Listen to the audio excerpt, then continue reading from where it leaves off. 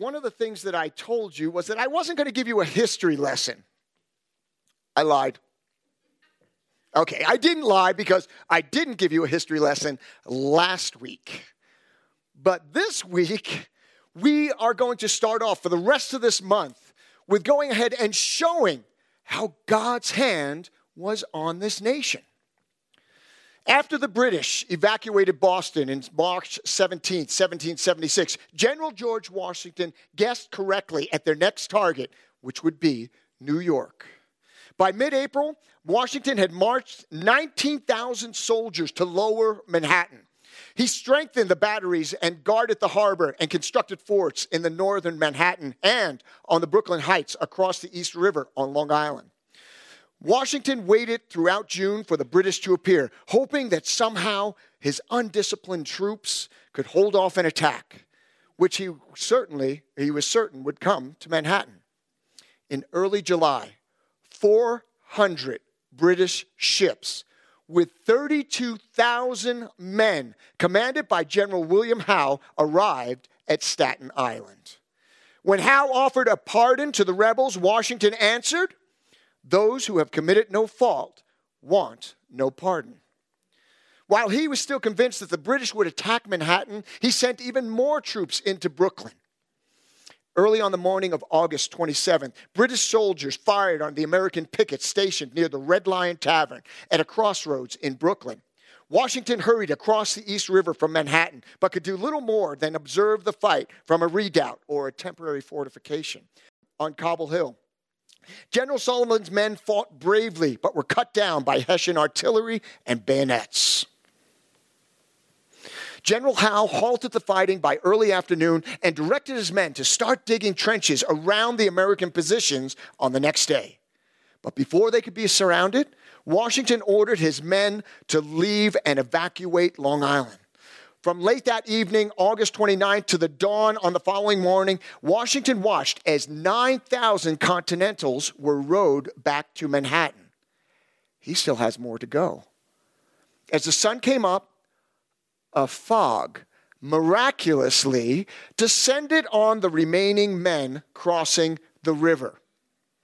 They all made it across safely. According to eyewitnesses, George Washington was the last man to leave Brooklyn. Do you think that fog was just a coincidence? Coincidence? You see, I'm going to show you time and time again how God intervened in our nation's history. But think about this. The world's largest army, the British Navy, ruled the seas. The saying was that the sun never sets on the English Empire. Yet our ragtag bunch of farmers in 13 colonies would go ahead and bring the English Empire to its knees. God's hand was on the birth of our nation, and it still reaches over us today. So today, we're going to go ahead and look at our scripture, and we're going to see faithful and evil servants. We're going to see that Christ didn't come to give peace on earth, but to cause division. We're going to look at judgment and the fact, I say again, the fact that Jesus is coming again. And really, really soon. The title of today's message, Discern the Time. Would you pray with me? Lord, when I make the statement that Jesus is returning and soon, Lord, I'm not far off. Your word says that no man knows the day nor the hour. But Lord, we can discern the times. We can look and see the evil that's in our world. Just as I played the trailer, Lord, recognizing the deplorable state and how much the enemy has got its talons into this country. So God, I pray that you would be with us today, that you would stir and move hearts and minds. Lord, that we would be open to hearing what you have to say to us today. And Lord, then that we would be moved to action, that we would not just be on the sidelines, but we would be in the game, God, because that's what your word calls us to do. Lord, I pray as we delve into the scriptures, Lord, etch it upon our hearts. But God, if there's anything of man, let it fall upon deaf ears. Know how much we love you, We thank you, and it's in Jesus' precious name that we pray. And everybody said, amen, amen, and amen. All right, if there's anybody who needs a Bible, raise your hand, and one of the ushers will come around and give you one. We're going to be starting in Luke chapter 12, verse 35. Luke 12, 35.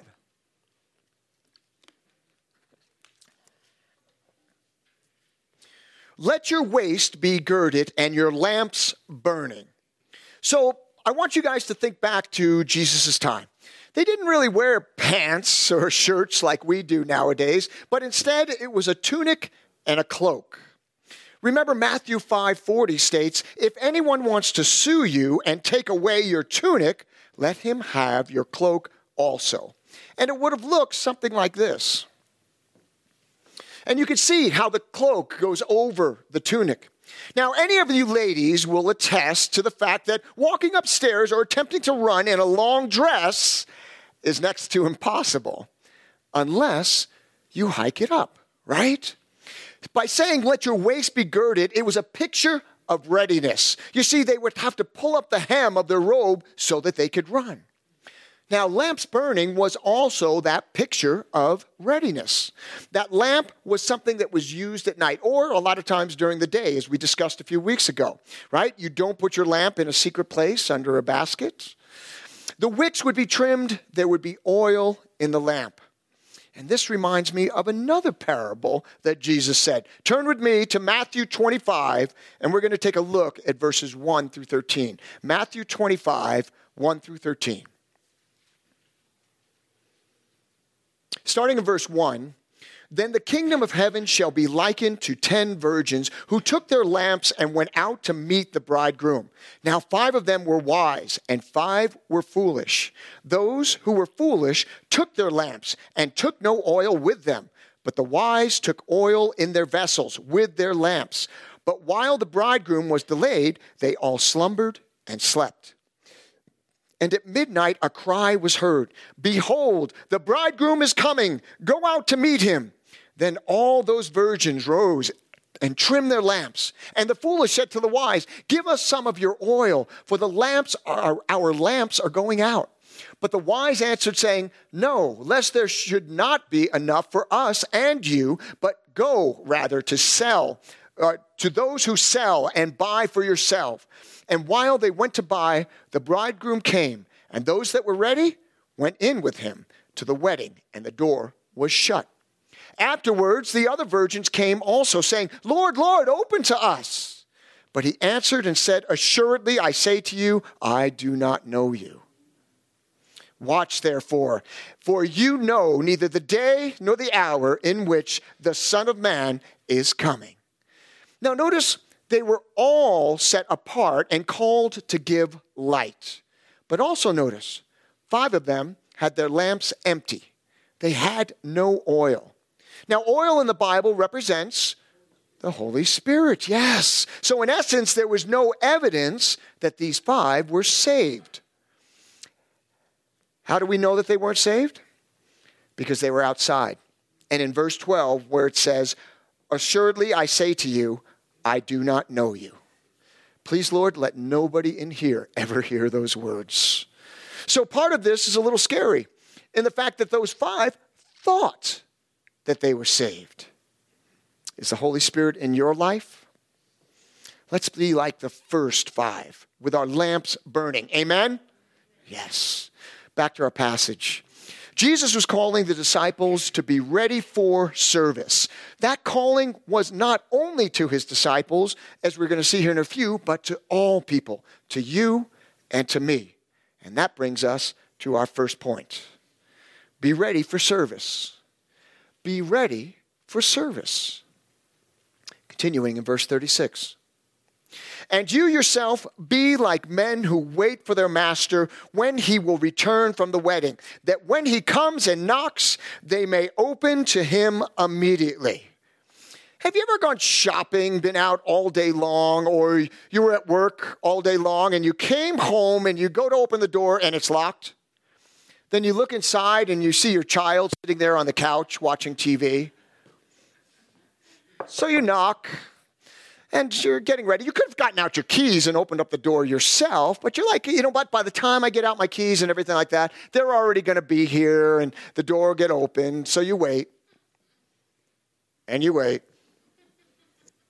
and you wait, and you look again, and they're still sitting there with their eyes glued to the TV. They haven't moved. So you knock a little bit more forcefully next time. And then finally, they get that acknowledgement. They come to the door just as you had gotten your keys out in order to open it yourself.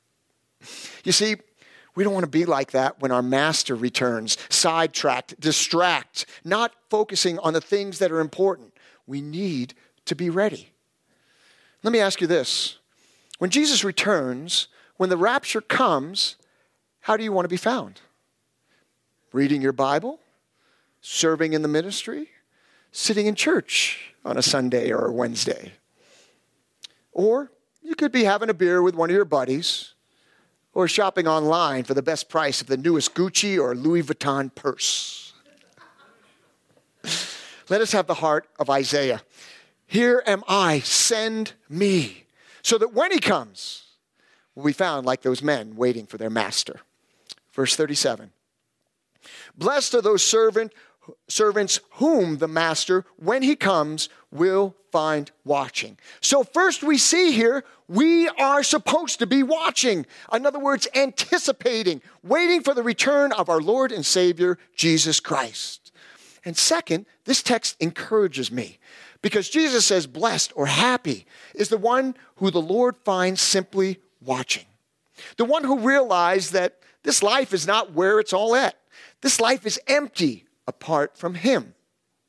If you're struggling from a relationship that's not working out, finances that aren't coming in, or physical pain that's ailing you, blessed are you because you are totally aware of the emptiness of this world. And you look forward to heaven all the more. You know, I heard it once said, is there any problem the rapture won't fix? Think about it. That's what Jesus is talking about here. The rapture, speaking to the crowd, they would have understood this perfectly. Do you believe the rapture is coming? Do you believe it has to come?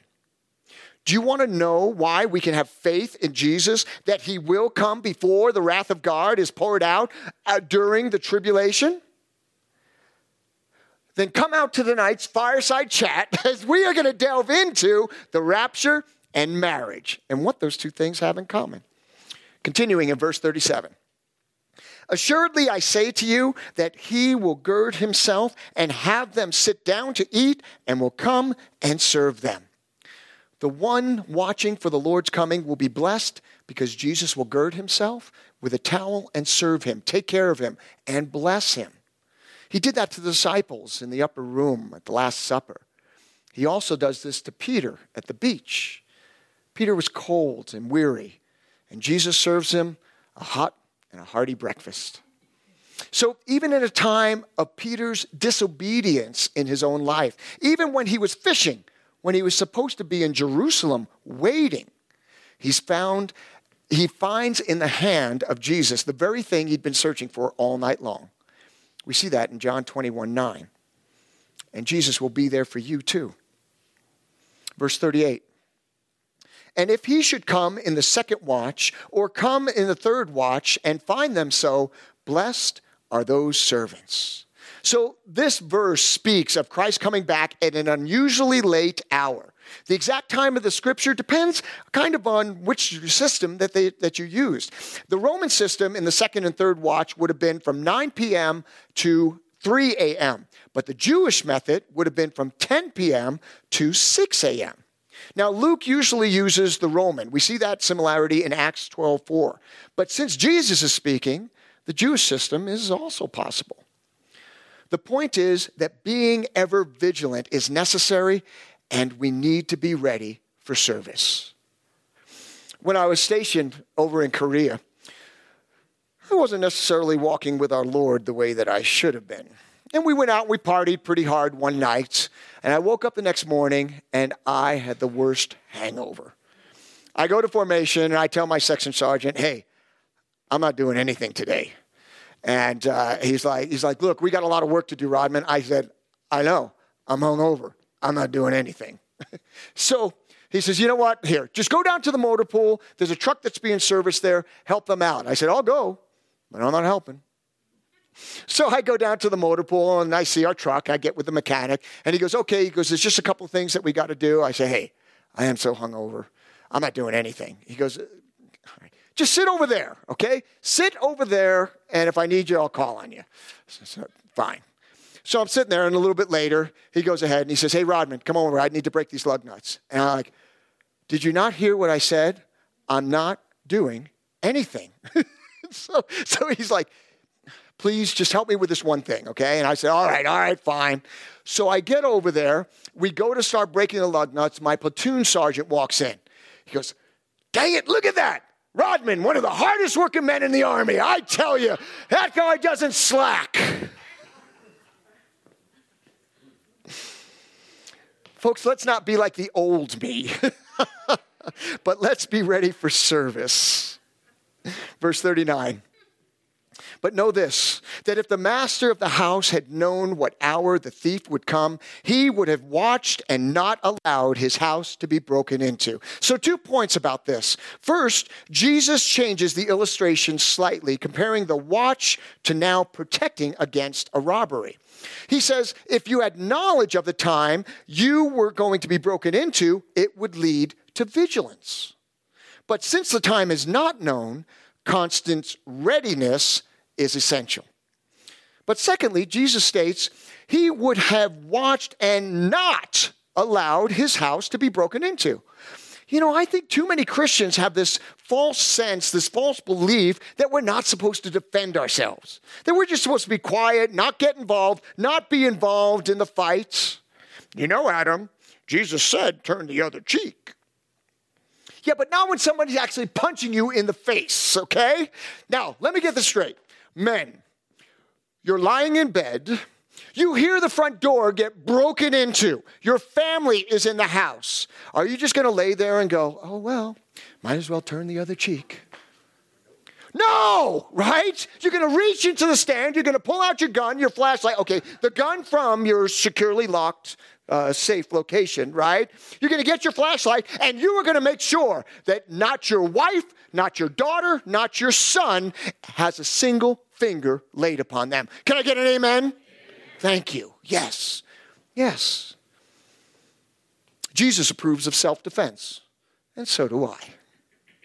You know, Paul states in Romans 12:8, if it is possible, as much depends on you, live peaceably with all men. If it is possible. If it's not, don't allow your house to get broken into. Be vigilant and ready. Verse 40. Therefore, you also be ready, for the Son of Man is coming at an hour you do not expect. Be ready. Do we see a reoccurring theme here? We need to be ready spiritually, mentally, physically, emotionally, and tactically. Wait, what? Tactically? What do you think of when I say tactically? You think of like soldiers or maybe a SWAT team, right? About to make entry into a room. Do you know what the definition of tactical is?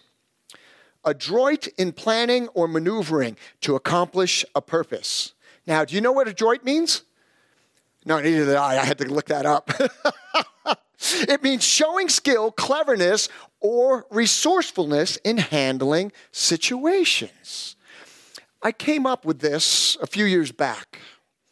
Now, Jesus always said the right thing at the right time to the right person. He was adroit.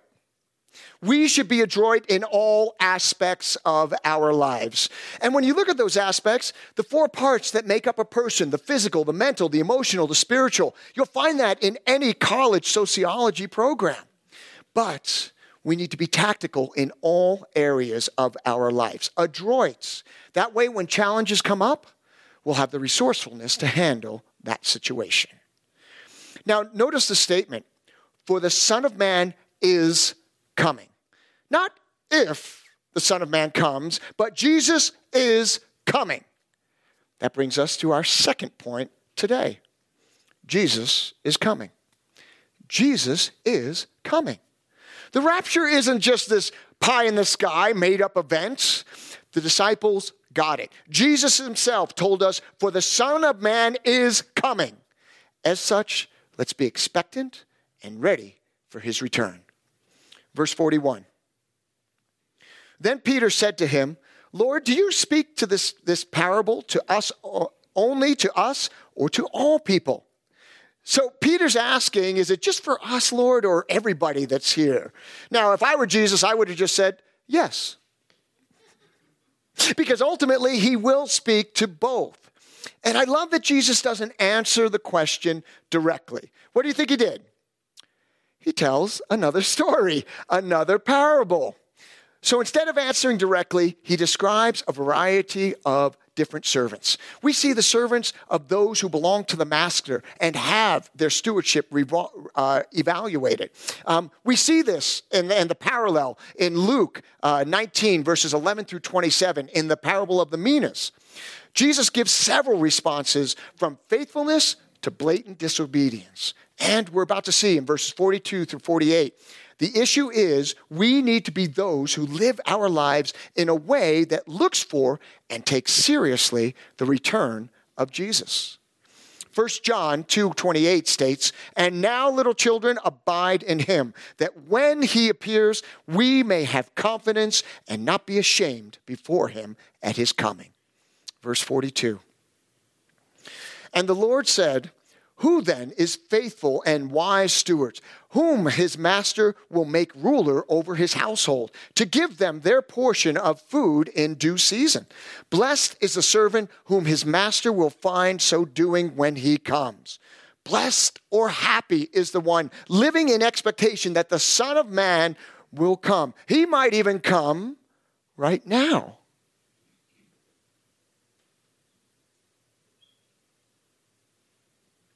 We're still here? All right, then I'll keep going on with a sermon. Verse 44. Truly I say to you that he will make him ruler over all that he has. Wouldn't that be crazy if we were all taken up just right then and there? So stinking cool. So, truly I say to you that he will make him ruler over all that he has. Here, Jesus hints at the fact that those who are watching for his return presently in the coming age will hold positions of authority. I've said it before. You look in Revelation where it says that we will rule and reign with Jesus. In other words, what we do now affects what we'll do in heaven. So start investing now. Maybe there's interest or desires that God has placed on your heart that haven't quite been worked out or realized. I believe it's very likely that when we get to heaven, those will be the very areas which will come into fullness and fruition in your life. Verse 45. But if that servant says in his heart, my master is delaying his coming, and begins to beat the male and female servants, and to eat and drink and be drunk. You see, the result of saying that the Lord can't come today will be a twofold tendency: brutality and carnality. How would we treat one another if we truly believed that Jesus was coming within the next 24 hours? You see, if I'm not thinking of that mindset, I only get angry and I lash out. I'll beat up on people because I forget that Jesus could very well come today.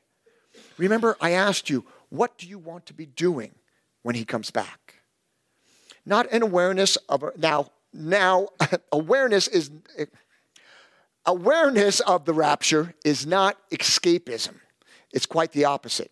Jesus said a realization of his return leads one to right living and rewards eternally. Verse 46.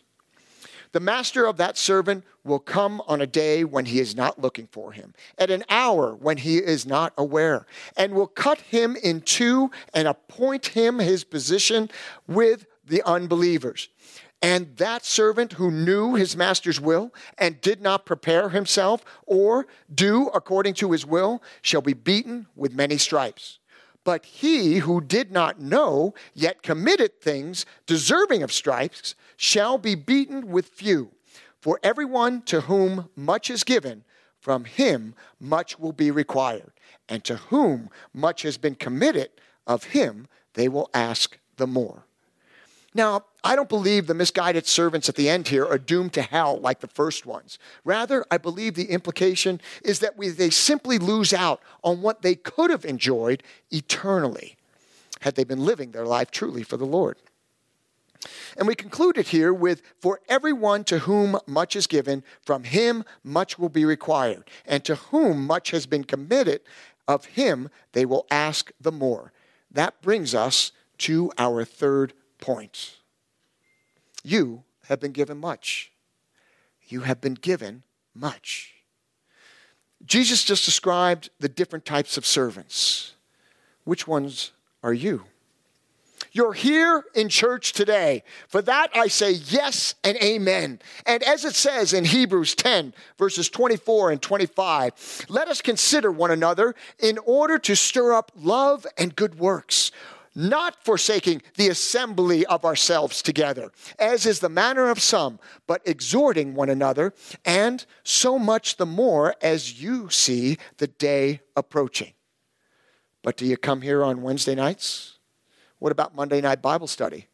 Men's ministry, women's ministry. Now, I say these things not to condemn, but to encourage, because we can all use godly improvements in our lives, right? Yes and amen. There's none of us who have arrived. So as such, let's keep moving forward for the prize, pushing forward. We've been given so much. And it's not just Pastor Adam that's saying this or encouraging, but God's word.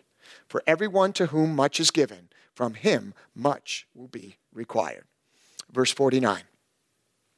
I came to send fire on the earth, and how I wish it were already kindled. Whoa, wait a second, Jesus. Wait just a minute here. What happened to the whole turn the other cheek thing and Prince of Peace and our Lord of Compassion? Let's take a look at this. Fire is an image associated with God's judgment. We see in Jeremiah 23, verse 29, is not my word like a fire, says the Lord, and like a hammer that breaks the rocks in pieces? In Jeremiah 5:14, it states, therefore, thus says the Lord God of hosts, because you speak this word, behold, I will make my words in your mouth fire, and this people wood, and it shall devour them. You see, Jesus' coming brings judgment on those who refuse to accept him, and he divides the believers from the faithless. Though Jesus was ready for judgment of humankind, there were some more things that needed to happen. Verse 50. But I have a baptism to be baptized with, and how distressed I am till it is accomplished. Speaking of the baptism of his crucifixion, Jesus reaffirms his commitment to go to the cross, to finish the work of our salvation, to save our souls. Verse 51. Do you suppose that I came to give peace on earth? I tell you, not at all, but rather division. From now on, 5 in one house will be divided, 3 against 2, and 2 against 3. Father will be divided against son, and son against father, mother against daughter, and daughter against mother, mother-in-law against her daughter-in-law, and daughter-in-law against her mother-in-law. In regards to this teaching, Jesus' words serve as a warning that he's coming to bring division.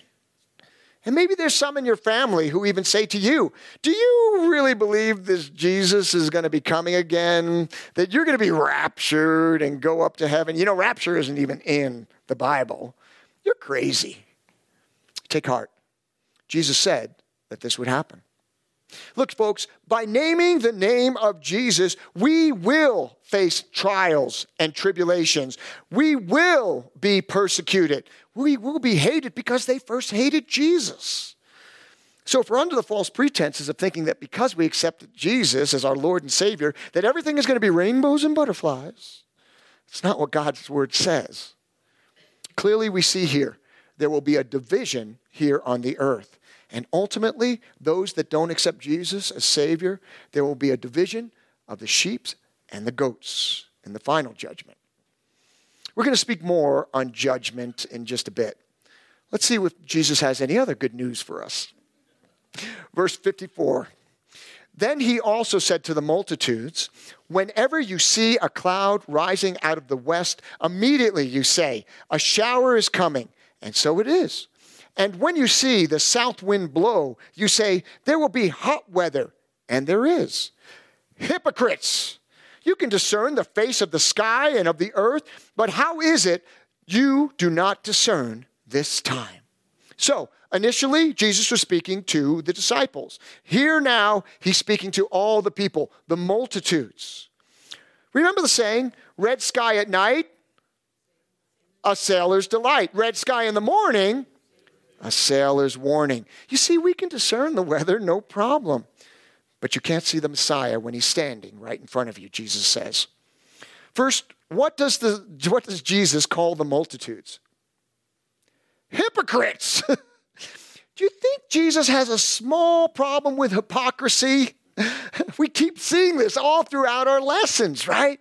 And why do you think it says in Matthew 5:37, but let your yes be yes and your no, no. For whatever is more than these is from the evil one. Do you know what?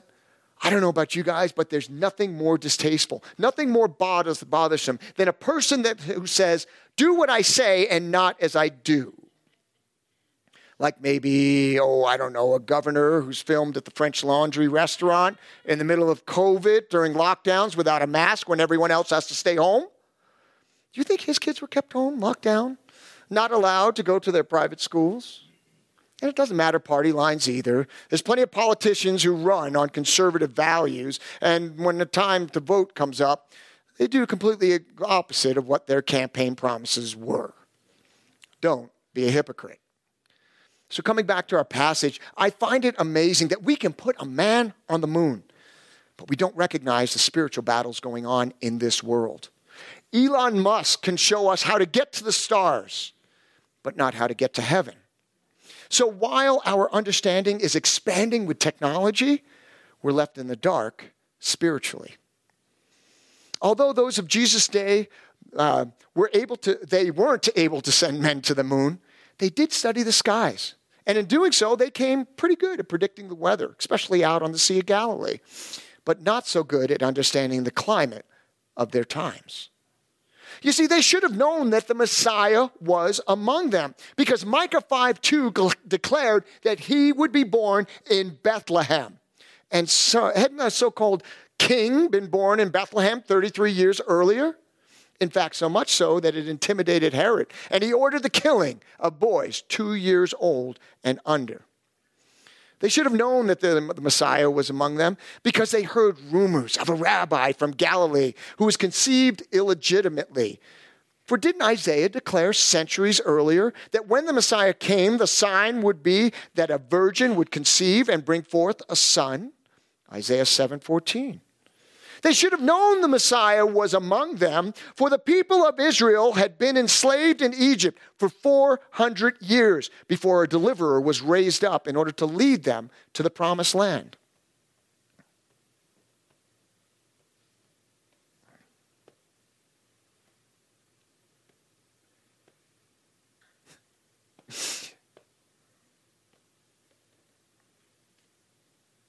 I have a blank screen.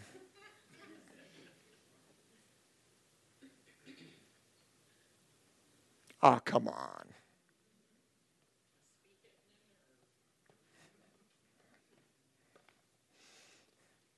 I'm going to try one thing, and then I'm just going to get crazy on you all.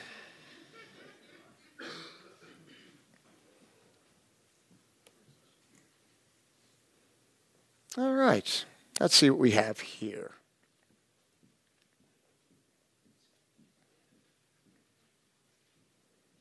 Okay, we put a man on the moon, right? We already did that.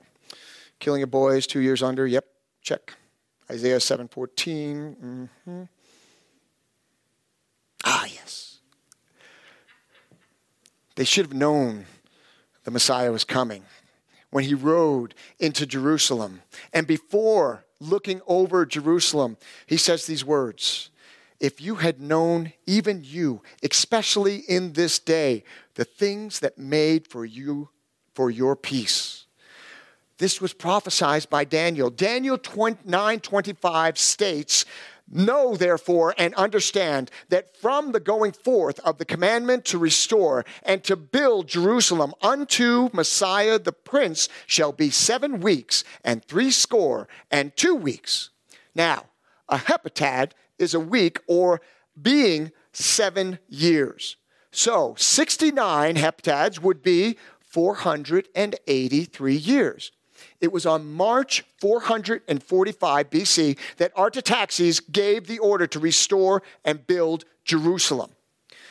And exactly 173,880 days, or 483 years later, on April 6th, AD 32, Jesus rode into Jerusalem. No wonder he said, "You should have known this is your day." Verse 57, "Yes, and why even of yourselves do you not judge what is right?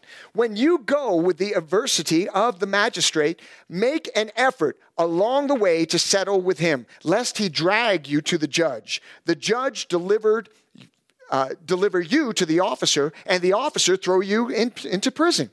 I tell you, you shall not depart from there till you have paid every last mite." So as we wrap up, this begs the question: as Christians, should we judge others? We just read, "Do you not judge what is right?" Let me give you a scenario. A man leaves his wife for another woman. The wife informs the church of what has just happened. She wants to see her marriage restored, but it will require repentance and change. They reach out to the man in an attempt to call him to repentance. Ultimately, they want to see him turn away from committing adultery and find healing and forgiveness in Christ. He refuses and says, "How dare you judge me? Who are you to judge me? The Bible says, 'Judge not, lest ye be judged.'" After recovering from hearing the king's English with such vitriol, you begin to wonder, does he have a point or not? Jesus does tell us not to judge in that statement. Should Christians ever judge? I think the key to answering this is in Matthew chapter 7, starting in verse 1. Turn with me there if you would. Matthew chapter 7, verse 1. It starts off, "Do not judge, or you will be judged." You see, people like to stop right there. But let's continue. "For in the same way you judge others, you will be judged. With the measure you use, it will be measured to you. Why do you look at the speck of sawdust in your brother's eye and pay no attention to the plank in your own eye? How can you say to your brother, 'Let me take the speck out of your eye,' when all the time there is a plank in your own eye? You hypocrites! First take the plank out of your own eye, and then you will see clearly to remove the speck from your brother's eye." That's the key in this passage. Jesus is telling us that there is a manner of judging others which is deadly. So in other words, if we use weights and measures with discrepancies when judging my brother, i.e., well, his sin is bigger than mine, then we need to be careful. If I use harsh judgments towards others, Jesus is telling us that God will use the same weights and standards with us. And I believe the main point is that focus in verse 5. Hypocritical judgment is solved by looking at ourselves first. Did you notice, though? Jesus says, "Then you will see clearly to remove the speck." This shows that making a judgment is not wrong. It's a hypocritical judgment which Jesus is against. And a hypocritical judgment is what we might say as being judgmental.